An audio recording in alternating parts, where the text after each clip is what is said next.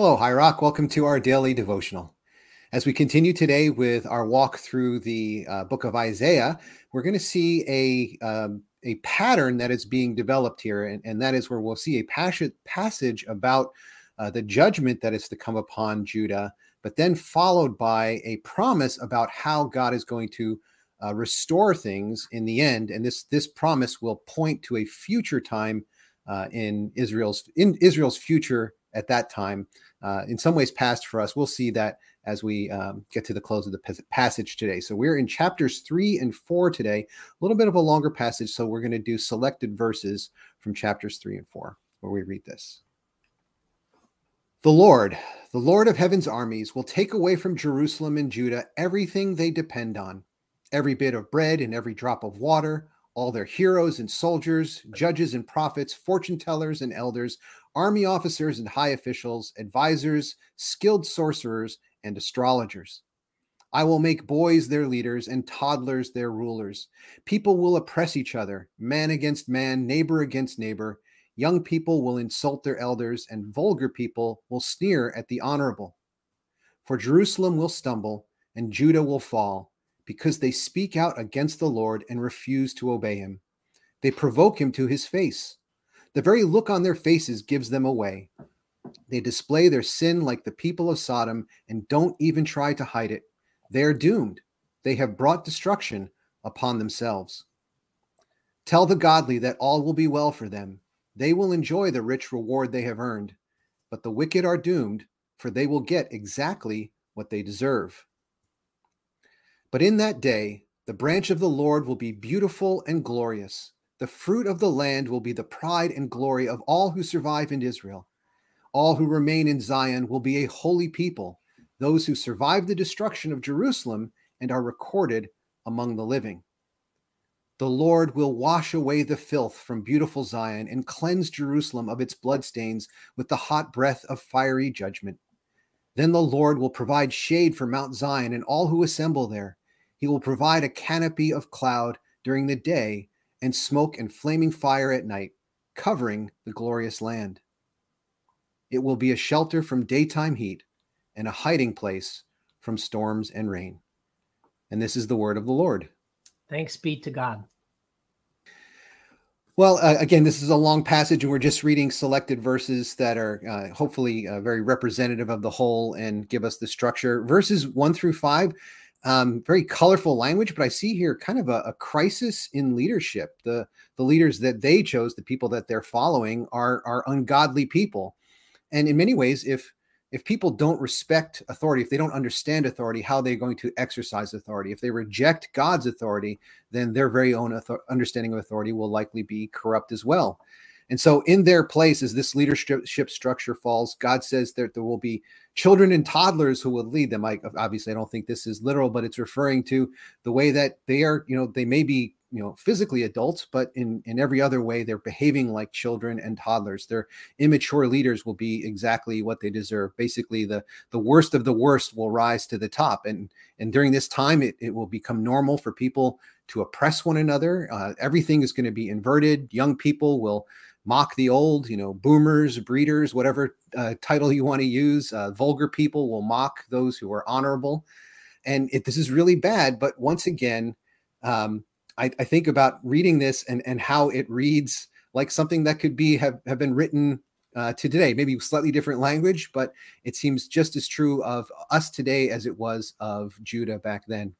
But in the midst of this, there's this verse that says, that gives a hint that judgment, what we mentioned yesterday, how judgment isn't inevitable. These judgments come as a warning. God intends to warn us so that there's time for us to turn away. But they're also not inevitable. They're also not always universal. And in verse 10, we see here that it says that the godly will be okay. So for those who try to be faithful in a world that has lost its way, I think this can be a message that people need to hear, that what you do and how you live, even if it seems small in some ways to you, it's something that matters very much to God. But in contrast to this picture of a nation falling apart and coming apart at the seams, we have this promise that comes in the beginning of chapter 4, where it says, in that day. And so once again, we're looking forward not just to a day close to them, but a day in the ultimate end of history, kind of the day of the Lord that we've talked about a little bit before. But here Isaiah adds another detail in this growing vision of what is to come. And he mentions the branch. And, a lot of us could probably zoom past that and not notice it, or here it says translated the branch of the Lord. And this is a messianic term. It's something that refers to a branch that comes out of the root or stump of Jesse. Jesse was David's father. And so out of this kind of Davidic line, someone will come. This branch will come. This descendant of David will come. Isaiah is going to come back to this term, especially like in chapter 11. But this is also a term that's developed by Jeremiah and Zechariah, other prophets who will speak about this coming day of the Lord and this branch, this Messiah who will come from God. And it says that during this time, there'll be this kind of cloud by day and fire by night. There's this imagery which recalls back when we went through Exodus, right? It recalls the way that God traveled with the people in the desert, a time when God dwelt with the people. And so here it's pointing to a future time when once again, God will dwell with the people.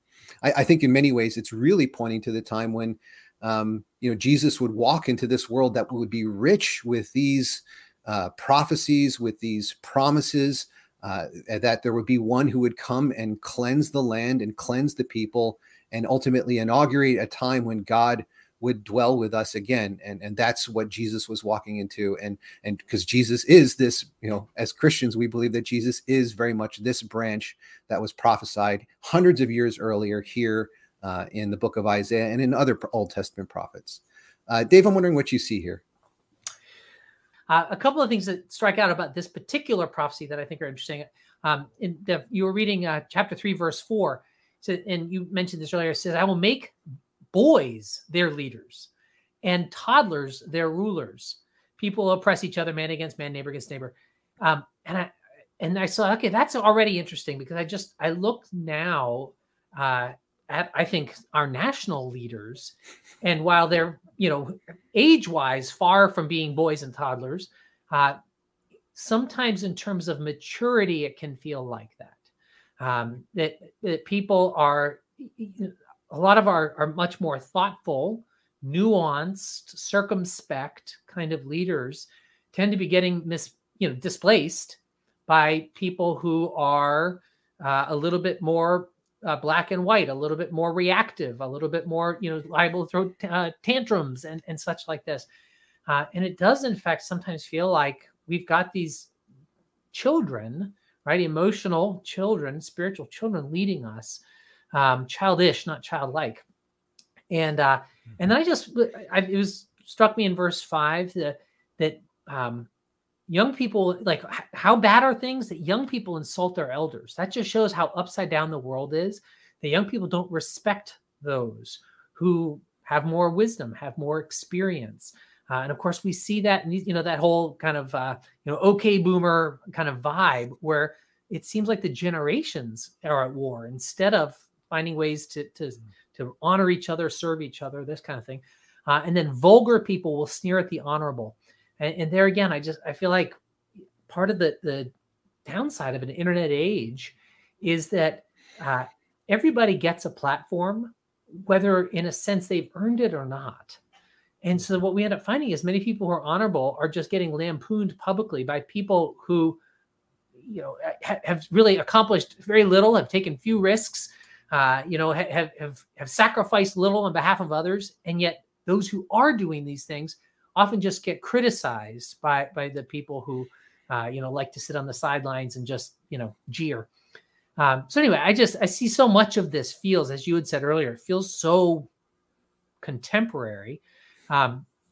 The verse 4 of chapter 4, as I was reading that, I thought about, gosh, a lot of people would relate to this. It says, verse 4, the Lord will wash the filth from beautiful Zion and cleanse Jerusalem of its bloodstains with the hot breath of fiery judgment.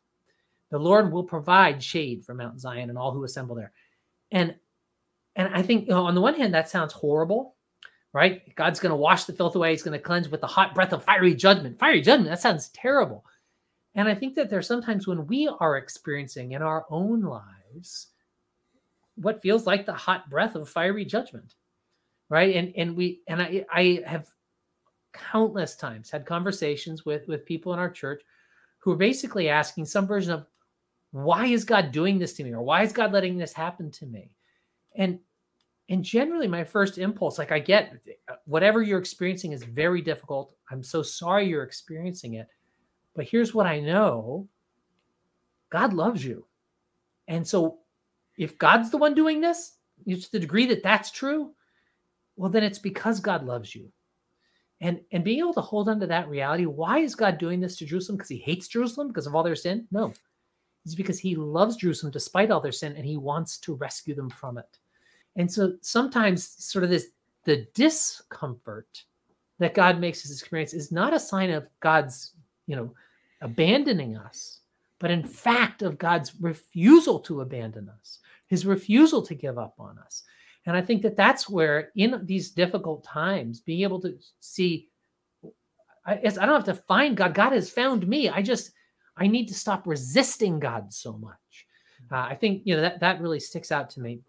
And then the final thing, which I think you already mentioned, in chapter 3, verse 10, as you were reading, I love this. Tell the godly that all will be well for them.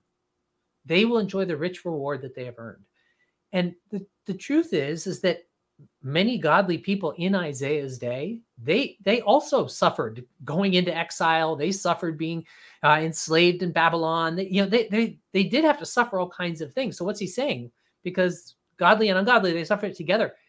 And I think what he's saying is that there is, I think, the internal reward already of, the immediate rewards of following in the way of, this is the way, walk in it. This is the way that God tells us, here's the pathway to human flourishing. And we can experience that joy and that peace, even in the midst of adversity. And there's this promise that even beyond this life, right? Because this life is going to be so short in light of eternity, that godliness can feel pointless at the moment, but it is never, ever pointless, right? The godly will enjoy the rich reward that they have earned. And so I think there's just this kind of this encouragement to hold on when it feels like, the world's going all astray, and I might as well just throw in the towel and give up. No. Not only will you be able to experience more love, peace, joy, goodness, kindness, faithfulness, gentleness, the fruit of the Spirit now, right? You'll taste that Spirit. You'll be able to share that fruit. You'll be able to share that good fruit with others. But also, God will never abandon you, right? God, he can pay back even despite our suffering. God can still make good to us. And so anyway, I think there's a lot of beautiful things kind of buried in what I think you're right. We could read often and sort of ignore and go, yeah, okay. Doom and gloom, doom and gloom, doom and gloom. There's a lot of hope in here. I think as you're mentioning your final 2 points, I kept thinking about Jesus weeping over Jerusalem, how there is that love, but he's also seeing that the consequences of their action and of rejecting the one who's the branch is going to lead to this, just a generation away, lead to their destruction. Dave, I'm wondering if you'd be willing to close us in prayer. Lord, your love knows no bounds. God, we are thankful that you love us even when we don't love you. God, you don't leave us even when we leave you. God, that you don't give up on us even when we give up on you. So God, we're thankful for the ways that you come after us. Lord, that you allow us to experience enough discomfort to finally let go of our self-destructiveness, to invite us back into repentance and into reconciliation with you and then ultimately with others in the world. God, just so thankful that even in the midst of the worst news, you always bring good news. And God, we're thankful for the gospel. We praise you in the name of Jesus. Amen. Amen.